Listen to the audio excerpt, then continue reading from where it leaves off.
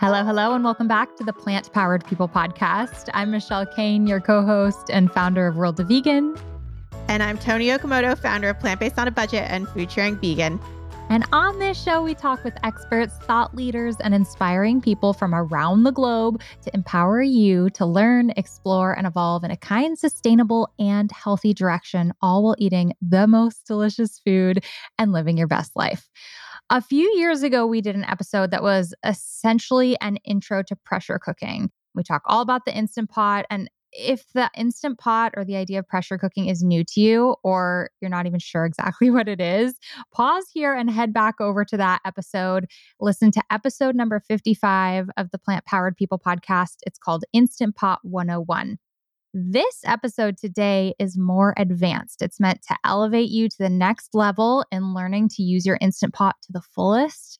And to do that, we're bringing on a true Instant Pot guru and the author of the Vegan Instant Pot Cookbook, Nisha Vora. Nisha Vora is a vegan recipe developer, cookbook author, and founder of Rainbow Plant Life.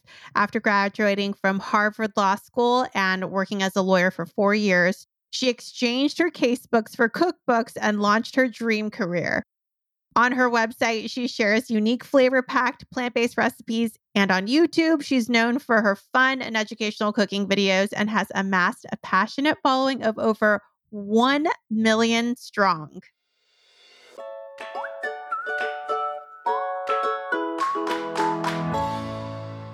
Before we jump in, we'd like to thank our sponsors, Terry Naturally and Live On Labs. Terry Naturally is an award-winning vitamin brand. They've won over 100 awards, and their founder, Terry, has over 50 years of experience in the health food industry. Today, we're giving a shout out to their curcumin products. Curcumin is the most powerful component of turmeric, which is a plant highly prized for centuries due to its amazing antioxidant value and health benefits. We've talked about it many times before on this podcast, and we even shared how Tony's husband, Paul, used to make his own turmeric-filled capsules, since there's so much research about the health benefits of consuming turmeric. Terry Naturally's Curamed supplements take curcumin to the next level as the most clinically studied curcumin in the world, and their Curamed supplements deliver up to 500 times more curcumin to the bloodstream than turmeric. They offer capsule and syrup form. Just be sure to look for the vegan symbol on their products to see which are fully plant-based. You can explore their curcumin at terrynaturallyvitamins.com. That's TERRY naturallyvitamins.com. We'd also like to thank Live On Labs, a company that has designed an effective way to improve the nutrient absorption of vitamins and nutrients. Many people are really surprised to learn that when they take vitamins, their body only absorbs a percentage of what they consume, which can feel almost wasteful.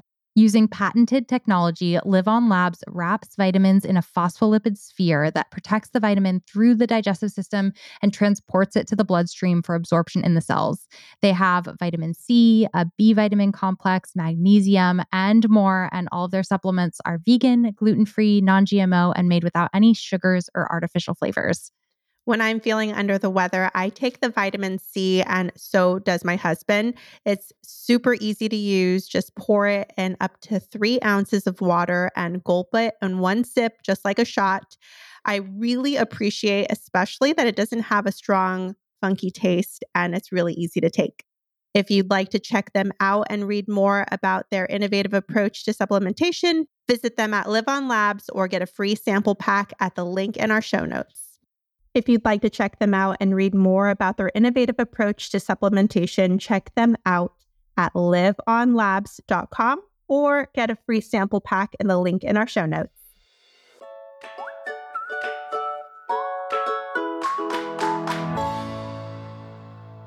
Hi, Nisha. Welcome to the Plant Powered People podcast. It's so nice to have you on. Thanks so much for having me, Toni and Michelle. It's lovely to be here.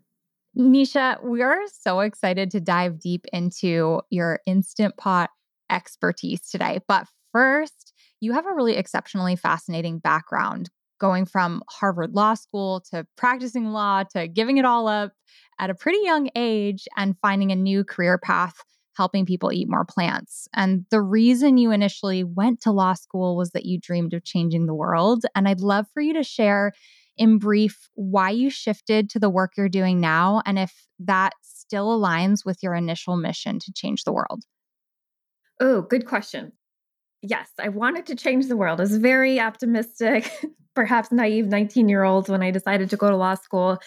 And I had this experience in college where I was using the law in a specific, concrete way to help folks who generally don't get helped by the legal system. These were primarily undocumented immigrants and victims of domestic violence. And I was like, wow, I can actually change someone's life using this tool. And so that's what I went to law school with that in mind.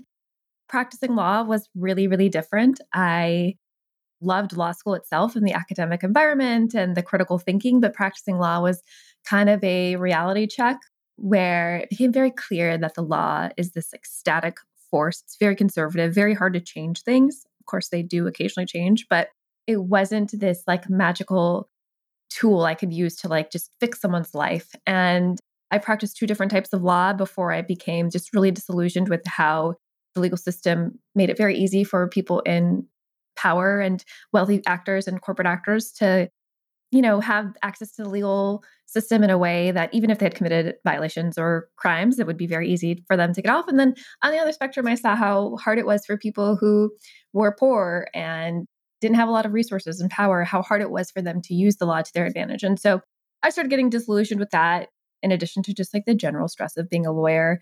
And around the same time, I was just getting back into cooking after a break and exploring that as just a creative outlet. And I went vegan around the same time and started sharing stuff on Instagram. It started to take off. Eventually, a lot of little steps took me in the right direction where I was like, okay, I think that I can probably leave this career behind, at least for now, and see if I can make a career in food. And how long ago was that, just for reference? Yeah. So I left the law officially January 2017. All of this started to build in 2016. Whoa, that is so, so cool. And you've done so much between now and then, and even while you had a really tough other job. So, how did you first happen upon a pressure cooker? Because your book is mega successful. And what made this tool worthy of dedicating yourself to writing that book? The Instant Pot came into my life when I was still a lawyer and I didn't have that much time to cook, right? I was busy working a lot and I lived in New York City. So when I wasn't working, I was going out with friends and things like that. And the Instant Pot was really helpful because I could start cooking a meal on Sunday afternoon in my Instant Pot and then I don't know, relax or work or go to the gym or do something with that time, because with the Instant Pot there's a lot of set and forget it and you don't have to come back for quite some time. And so I was introduced to it by, I think, a family friend, and I was like, okay, well, we'll try this out. My mom had always used pressure cookers growing up with Indian cooking, but never an electric one. And so I figured it was worth a try. And I felt like it gave me time back when I really, really needed that time. And that's how I started to experiment with it more and more. You weren't a fan of your mom's pressure cooker. Was it because you were afraid it was going to blow up? That is a common concern I heard about the old school pressure cookers that lived on the stovetop. And did that change your mind when you were exposed to the electric pressure cooker instead? Well, it did sort of blow up.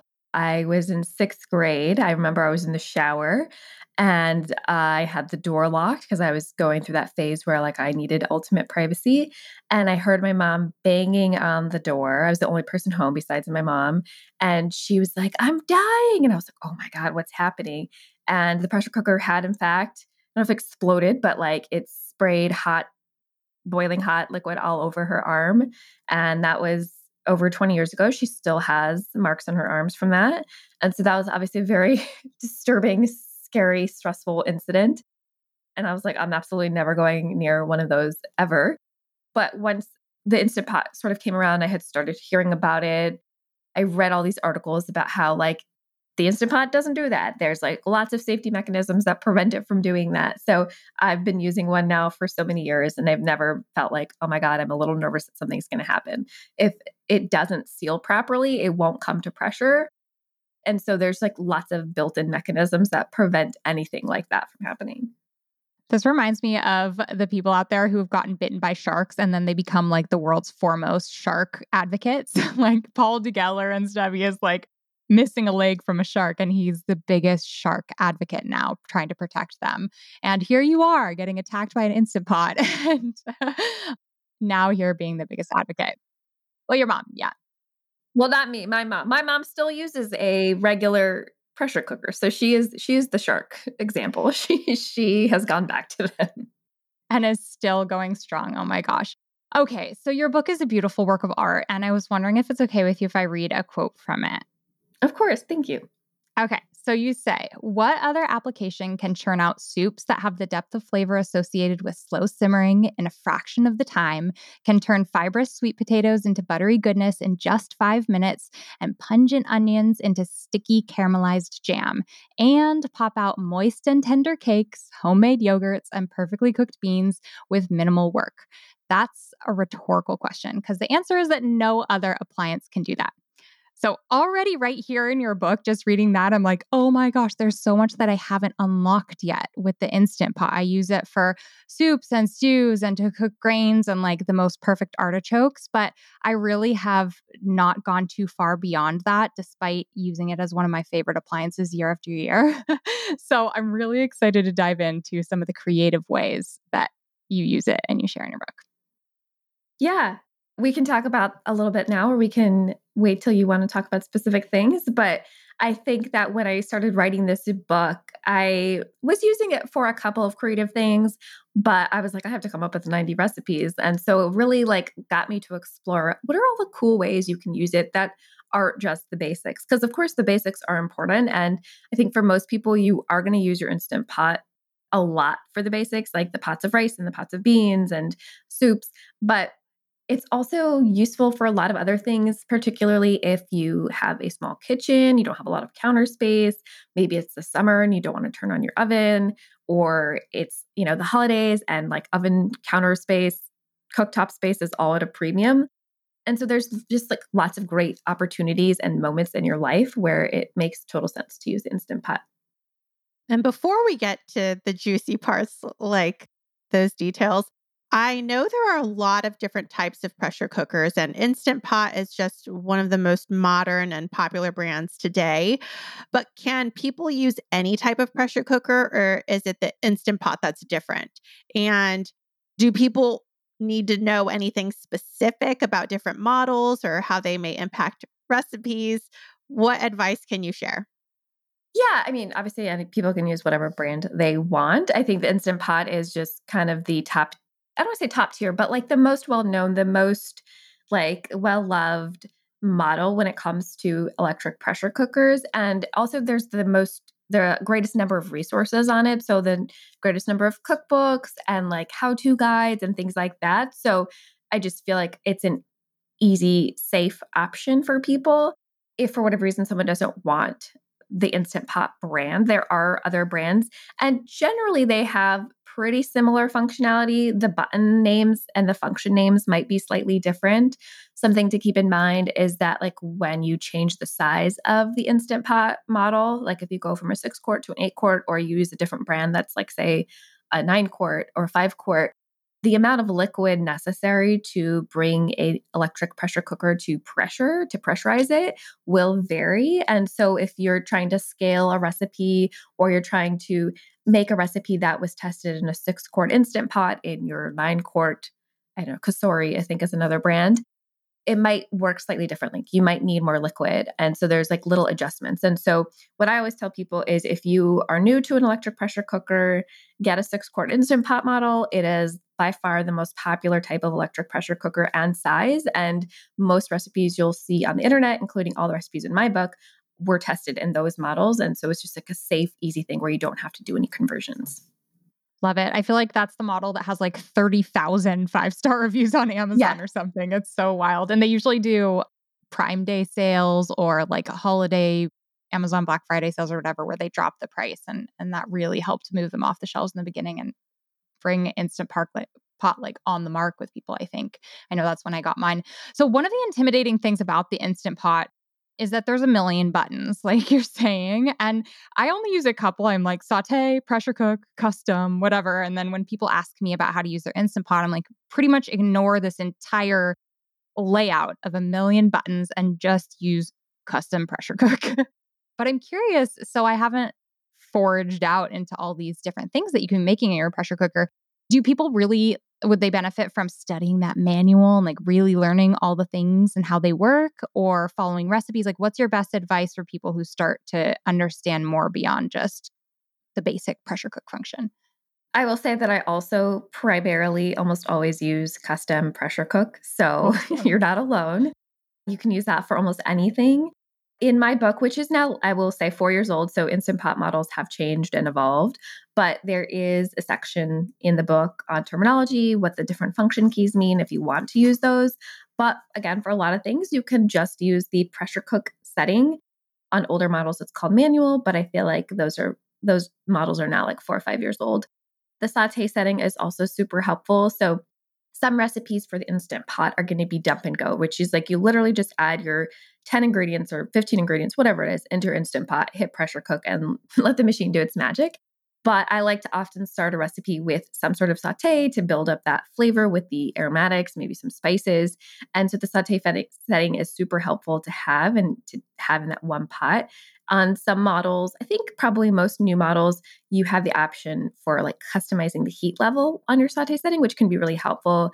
If you're cooking something delicate, you might want to go on a lower heat. For a lot of things, you might just do average heat. And if you really want to get like a nice sear or brownie, you might want to go to the higher heat level. But things like this, the buttons like soup or bean chili, I think it's just, you just make your soup using the pressure cook setting or make your beans using the pressure cook setting. Sometimes the rice setting can be a little handy because it'll just like do the math for you, like determine, oh, based on this amount of volume, we're going to cook it for this long. But if you cook rice regularly, you probably already know what your preferred cook time is. So in general, I think don't be worried about how many different function buttons there are because you're probably just going to use 2 or 3 most of the time. That's super helpful because I do get overwhelmed. I've always wanted to use the yogurt button. Like I want to make yogurt at my house, but that has not made the list yet. So on my list of things to do. Okay, well, I do have a yogurt recipe in the book that uses it, so you can maybe check that out if you're interested. I will, and I'll let people know on the next podcast or on social media. Can you share your general approach to cooking with the Instant Pot? Some foundational basics regarding how you create recipes that taste so delicious with respect to salt, aromatics, spices and herbs, heat, fat, deglazing, and acidity, etc. Yeah, I mean, I don't treat cooking in the Instant Pot that different from my general cooking when I'm using like a skillet or the oven. So I'm always keeping certain principles in mind, like layering seasonings as I go. That's a little harder with the Instant Pot because you do eventually have to like pressure cook it and then you can't open it. But that's why, again, I like to use that saute setting in the beginning when I can. So I might start off a soup by adding some diced onions with a pinch of salt and then layer in maybe some garlic, maybe some tomato paste, maybe some chopped fresh herbs, maybe a little more salt before I add any of the like main ingredients. Let's say I'm making a lentil soup. So like the lentils and the crushed tomatoes and the vegetable broth. So I'm just like building up that layer of flavor. And even though I can't taste the soup as it simmers, hopefully those few steps in the beginning will create like a nice initial base. And then when it's done pressure cooking, I'm always going to season to taste. If the soup, for instance, is too thin, I might reheat it on the saute setting, bring it to a boil so it thickens and reduces down. I'm going to add some salt to taste at the end, maybe some lemon juice or vinegar, and just kind of play with it like I would if I were making something on the stove.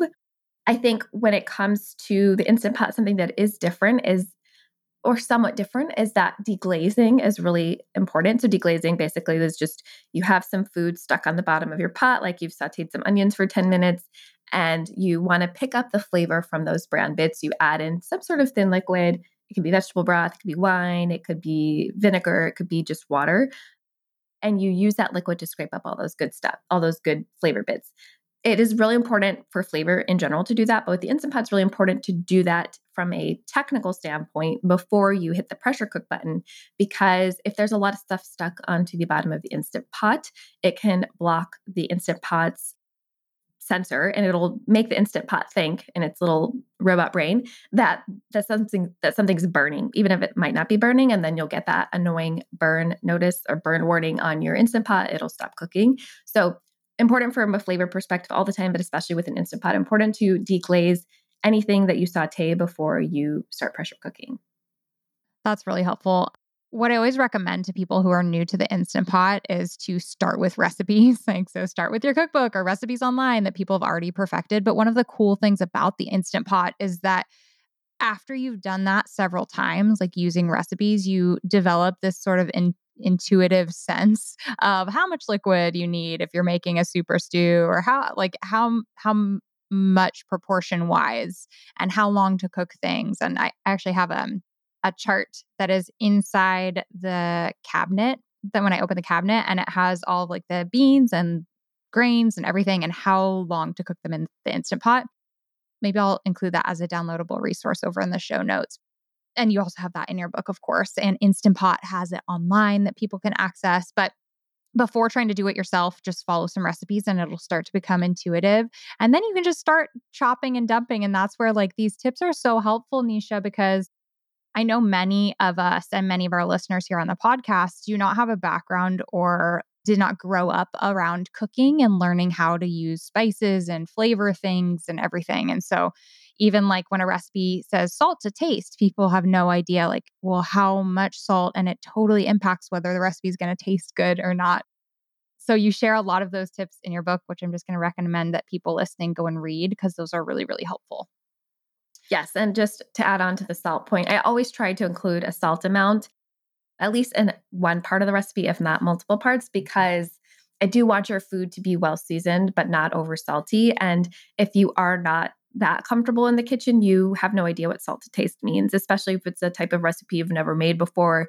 Salt to taste could mean an eighth of a teaspoon. It could mean a teaspoon, right? Like there's a lot of variability. And so I do try to be as specific as I can in all of my recipes, because I think that salt is such a fundamental component of building flavor. And if you don't know what you're doing or how much you should add, you can certainly ruin a recipe. Okay, so we'd love to guide our listeners through a few of the food categories that you have in your cookbook that are in areas that people may not have ventured into yet. We're moving beyond the soups and stews that people may have been exploring already. So I'd love to start with pantry basics. Can you share some of the best pantry basics that people can make or start to explore? Some of your favorites, some things you share in the book? A staple that I think a lot of people overlook is homemade vegetable broth. I definitely use store-bought vegetable broth whenever I need to, but if you've never made your own, it's so much better. And it's also a great way to reduce food waste. And it's so easy to do in the Instant Pot. So I have two options in the book, one for vegetable broth and one for mushroom broth, which is so excellent with like a mushroom risotto or anything mushroomy. Another thing I love using it for are to cook beans, like we've talked about, like the basics, but then you can use those beans to make other things. So I have a hummus recipe in there, which is great if you don't want to like watch your chickpeas cook on the stove. And if you'd rather just set them and forget them in the Instant Pot, that's a great option. You can make a really good tomato or pasta sauce in there with, again, not having to babysit the stove and wondering if the tomatoes are burning. So I have an arrabbiata sauce in the book as well. And there's one other thing in there. I think you mentioned in the quote you read that like you can turn onions into something sticky. There's like a caramelized onion jam in there, which caramelized onions are amazing, but they can take a long time on the stove if you make them properly. The Instant Pot, just the high pressure kind of like eviscerates the onions into this like meltingly golden, delicious, sweet stickiness. And you really just don't have to do very much. So that's pretty cool. I love that. That's awesome. I love onions. So I'm salivating over here thinking about it. A lot of people have tough time with mornings. It's a busy part of our day, and the Instant Pot can come in handy because while you're over at the gym or getting your kids ready for the day, you can have breakfast going. So what are some of your favorites to make? And do you have any tips that could be super helpful for those busy mornings? Yeah. So I think for busy mornings, oatmeal is great. I don't eat oatmeal that much anymore. I just kind of got tired of it, something that maybe happens to some vegans. But if you're still on the oatmeal train, there's a few different varieties in the book. And what's great is that the steel cut oats, which are the most nutritious, they cook for quite a bit in the Instant Pot. So 12 minutes on a pressure cook, but that doesn't include the time it takes to come to pressure and the natural pressure release afterwards. So you're looking at probably 40 minutes. So that's like a good window where you can start your oats in the morning and then go exercise or get ready for your day or help your kids get ready for school, whatever it is that you have to do in the morning. And so I think that's like, yes, 40 minutes seems like a long time, but it's all inactive time once you like add your oats and milk and et cetera to the Instant Pot. So I think that's a great option for people who are really busy and want just like no active cooking and also like oatmeal. One of the ones I really like in the book is the savory turmeric breakfast quinoa. And that one is like really flavorful and maybe a little bit non-traditional in terms of breakfast. But again, it's probably like 5-10 minutes of active cooking. And then the quinoa cooks in 1 minute in the Instant Pot. So it's like something that can be definitely done on a weekday. In general, I think like if you're open to eating grains in the morning, grains are a great way to use your Instant Pot because they're going to take some time to cook. So you have that inactive cooking time, which you can use to do other things. And you can like adjust lots of different things. You can adjust the texture. So if you like your oats or your porridge or whatever other grain you're using really creamy, you can use, less water, you can add stuff to it. And so it's just very easy to kind of customize based on what you're looking for. Let's talk desserts. This is where I'm most curious. I've never made a dessert in my Instant Pot. I've certainly never made cake in my Instant Pot. And you have a recipe for that in your book. So can you share some of the best types of desserts people can make? And then like, how does something like cake work in an Instant Pot? Yeah. Okay. So the one thing that is you have to keep in mind for some desserts that you want to make an Instant Pot is you'll need probably a different size pan than you typically would have, depending on the size of your Instant Pot model. So if you have a 6-quart, which is kind of the most popular size, you will need a smaller cake pan than is standard, like an 8-inch or 9-inch is probably standard. You'll need a 7-inch. So that's a little bit of an annoying thing. But if you feel like you're going to use it often enough, like like $15. But basically, your Instant Pot comes with a trivet, which is just this little stand, kind of like a steamer basket stand. You put your cake pan on that. And before you do that, you add some water to the Instant Pot. So it basically creates like a water bath, like the Instant Pot acts as a water bath. If you've ever made cheesecake, you might know what I'm talking about, where you put your cheesecake in the oven, but you also have like a pan of hot water, and that kind of creates a moist environment that prevents the cake from drying out. That's kind of the same function or same process idea with the Instant Pot. When you bake a cake in there, you want to prevent it from drying out, and adding a little bit of water does that. And so you can make really moist cakes in there. There's a chocolate cake in the book. There's a pecan pumpkin mousse tart. There's a cheesecake, an Oreo cheesecake in there. And they all have very, very similar, if not indistinguishable textures from the cakes that you would be baking in the oven, which I think is pretty cool. If you want to like get a specialized cake pan, that would be necessary to make some of the desserts, but you can also make other things in there that don't require a cake pan. And I, again, like to do that. Particularly, I think it's nice when it's the summer, you don't want to turn on your oven, but you want a dessert, maybe because you've got guests over or you've got really great, seasonal fruit and you want to turn it into a dessert. Or it's the holidays when people are like fighting over oven space and there's no room in the oven to make your pie. And so maybe you want to make something different in the Instant Pot. I've always thought that desserts in the Instant Pot were intimidating. So I'm definitely going to check that part out of your book too. So yogurt and a dessert, that is what I'm going to challenge myself. Another thing that is intimidating to me are vegetables on their own. I'm getting much better at it now, but I feel like my husband does not like mushy things. I can eat mushy everything, but once it's too mushy, he wouldn't want to eat carrots if they're really super soft or something like that. What are your tips on vegetables and finding the right times to cook them? And do you have any favorites that you like to make or that would be good to start off with? Yeah. So one thing you can try is low pressure cooking with certain vegetables, especially delicate things like asparagus or broccoli. So I have in the vegetables chapter, I have a lemony asparagus recipe, and I also have a garlicky broccoli recipe. And I use the low pressure function for those so that you're not getting that mushiness that a lot of people like your husband don't like. So I would recommend that. And then try going as low as on the cook time as you can. Like you can actually cook something for 0 minutes on the Instant Pot, even though that sounds kind of not possible, you can. So if you feel like this is the most tender thing, I don't want to ruin it, you can try 0 minutes. For broccoli, 2 minutes, asparagus, like 1 or 2 minutes. And so using a really minimal cook time with low pressure is a great way to start testing the waters of whether you can make a vegetable that you still like that's not mushy. I think some of the cool things that make the Instant Pot worth it for vegetables are like being able to cook a really large or hard vegetable that you might struggle with a little bit if you were cooking it on the stove or in the oven. So, for instance, spaghetti squash can be sometimes a little annoying to cook. You just cut it in half and stick it in an Instant Pot for 7 minutes, and you have tender spaghetti squash. Same thing for beets, which can take a long time to roast in the oven. They are pretty hands off. You just stick your beets in there with some water, and they will be done much quicker. And obviously, you don't have to like babysit them. Same thing for like butternut squash, any sort of winter squash. I just find it easy to put those in there and kind of set it and forget it. I really appreciate that because I am a big gardener and I have so much butternut squash coming in, and it's 102 degrees here this weekend. And it gets really hot in Sacramento. And so I'm looking for ways to minimize the time in the oven on those hot days. So I am going to stop roasting because I just roasted one yesterday and thought, oh, this is one, an hour, and two, I'm really warm now.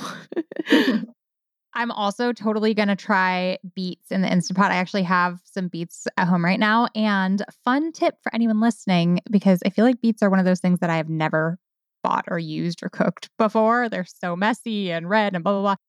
But I have a kid now. And a really fun tip is if you cook beets, boil it or steam it or cook it in the Instant Pot, you can chop it up and then freeze that beet. And then you can throw it in almost anything to turn it hot pink.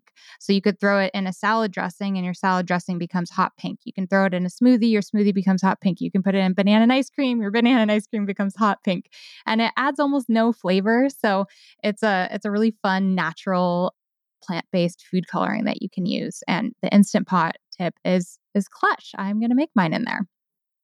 So your book has chapters for all sorts of other things: sides, comfort foods, soups, stews, curries, and I encourage all of you listening to get the book and explore them. But are there any other surprising or like standout exciting foods or dishes that come to mind that can be made in the pressure cooker? Yeah, well, there's a lasagna recipe in the book, which I think is maybe unconventional, but really fun way to cook it. And you get everything you want on a lasagna this way. I think it's a great, again, like if you want lasagna in the summer because you got really great zucchini and summer squash and red bell peppers at the farmer's market in the summer, but you're like, oh, I don't really want to turn my oven on for 45 minutes in the summer. This is like a nice alternative where you don't have to heat up the kitchen and you still get to eat lasagna, which I love. I think one of my favorite recipes in the book is the tofu tikka masala.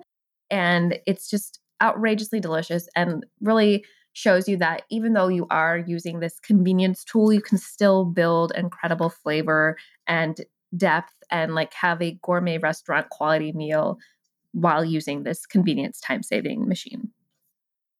Now we're going to the rapid fire part of our conversation, and I am so excited for this. I'm going to start with, how long does it take for the Instant Pot to come to pressure? Well, I can't give you one answer because it depends on the volume of stuff in your Instant Pot and the temperature. So if you are making a soup with 8 cups of cold refrigerated broth, it's going to take a really, really long time to come to pressure. If you're making something with 1/2 cup of room temperature liquid, it might come to pressure in like 3, 4 minutes. So it really varies on the volume and the temperature of the ingredients in there. I think that's like the biggest thing that people don't understand because you get a cooking time and you like program it and you press start and like nothing happens. Yep. And people are so confused by that. So, yeah. Okay, cool. Next question. How long does it take for the Instant Pot to release pressure naturally? Because I know that's called for in some recipes. Sometimes you just, Yeah. Sometimes you do a natural pressure release, which is basically you let the Instant Pot depressurize on its own. And sometimes you do a quick pressure release, which is where you flick the button or depending on the model you have, rotate a knob, whatever it is, and you let the pressure come out.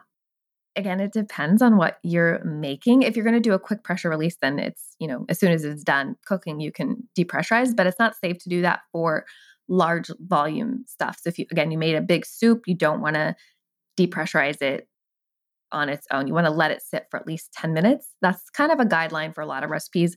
Let it sit for 10 minutes before manually releasing any pressure. If you made a half cup of rice, it'll probably naturally depressurize in 5 minutes. If you made, again, a big stew, it might naturally depressurize in 20 minutes. So there's always instructions, at least in my recipes, on how long to wait, but it's going to, again, vary based on the type of recipe. How much liquid do I need to add to my pressure cooker?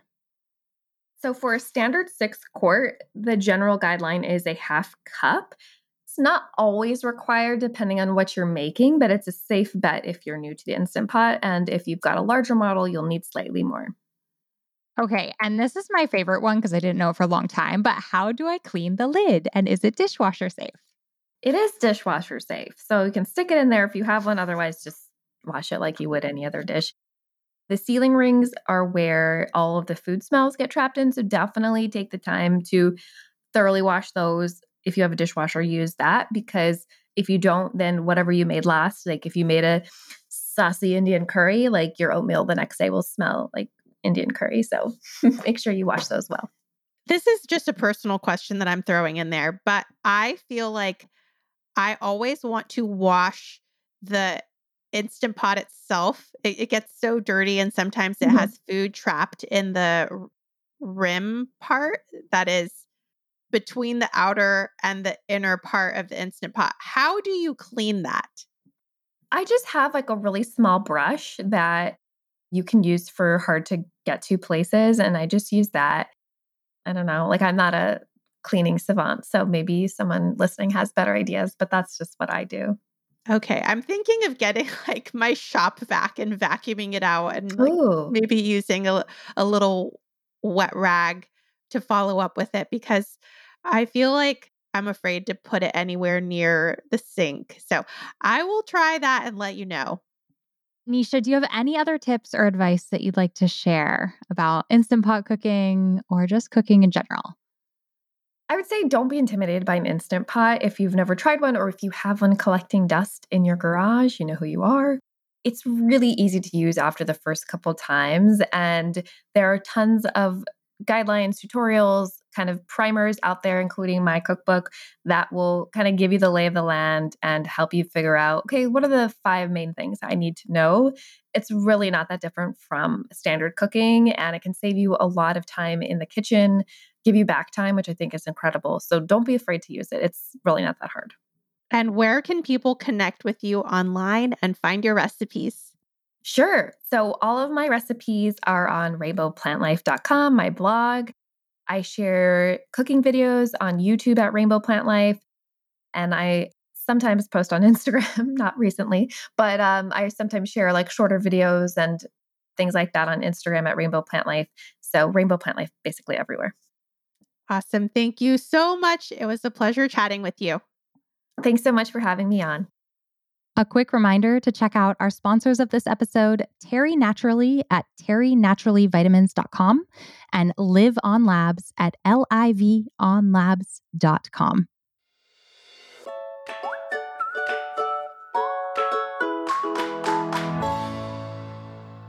That was so awesome. Nisha is so smart, and I could really listen to her talk about anything.